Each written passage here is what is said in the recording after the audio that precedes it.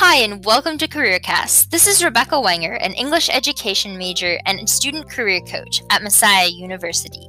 Today, we're going to be talking about resumes. My first resume was a disaster. I had a bad template, a picture of myself wearing a beanie, and no idea what I was doing. Now, resume appointments are some of my favorites because I get to hear all about the wonderful experiences students are having. A good resume is the first step towards your next job or internship. It's also a marketing document, not a list of the tasks you've done. Because it'll probably only get about a 15-second glance, you'll want to organize it in a skimmable way. Also, while templates look nice at first, when you go to edit or add to your resume later, they will fight you. So it's so much better to start off with a blank Word document.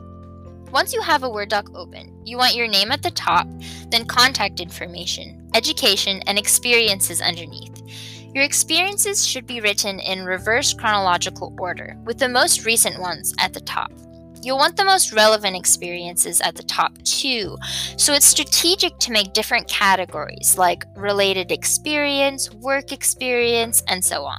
This way, within your sections, your experiences are faithfully in reverse chronological order, but the most important information is easy to find. Each experience gets its own heading, where you have your position's title, the organization's name, its location, and the dates you were there. Under each heading, you want 3 to 7 bullet points, which are the heart of your resume. A good bullet point has an action verb, followed by a transferable skill. Rather than listing the tasks completed in each experience, name the skills you will need to thrive in your dream job or dream internship, and link them to the specifics of your past experiences. That's the basics of a good resume. If you have any questions, feel free to stop by our office for our 9 to 5 drop-in hours, pick up a packet with more information, or find it on our website at messiah.edu/career. Make sure to check out our other CareerCast episodes too. Have a great day, and remember to stay curious.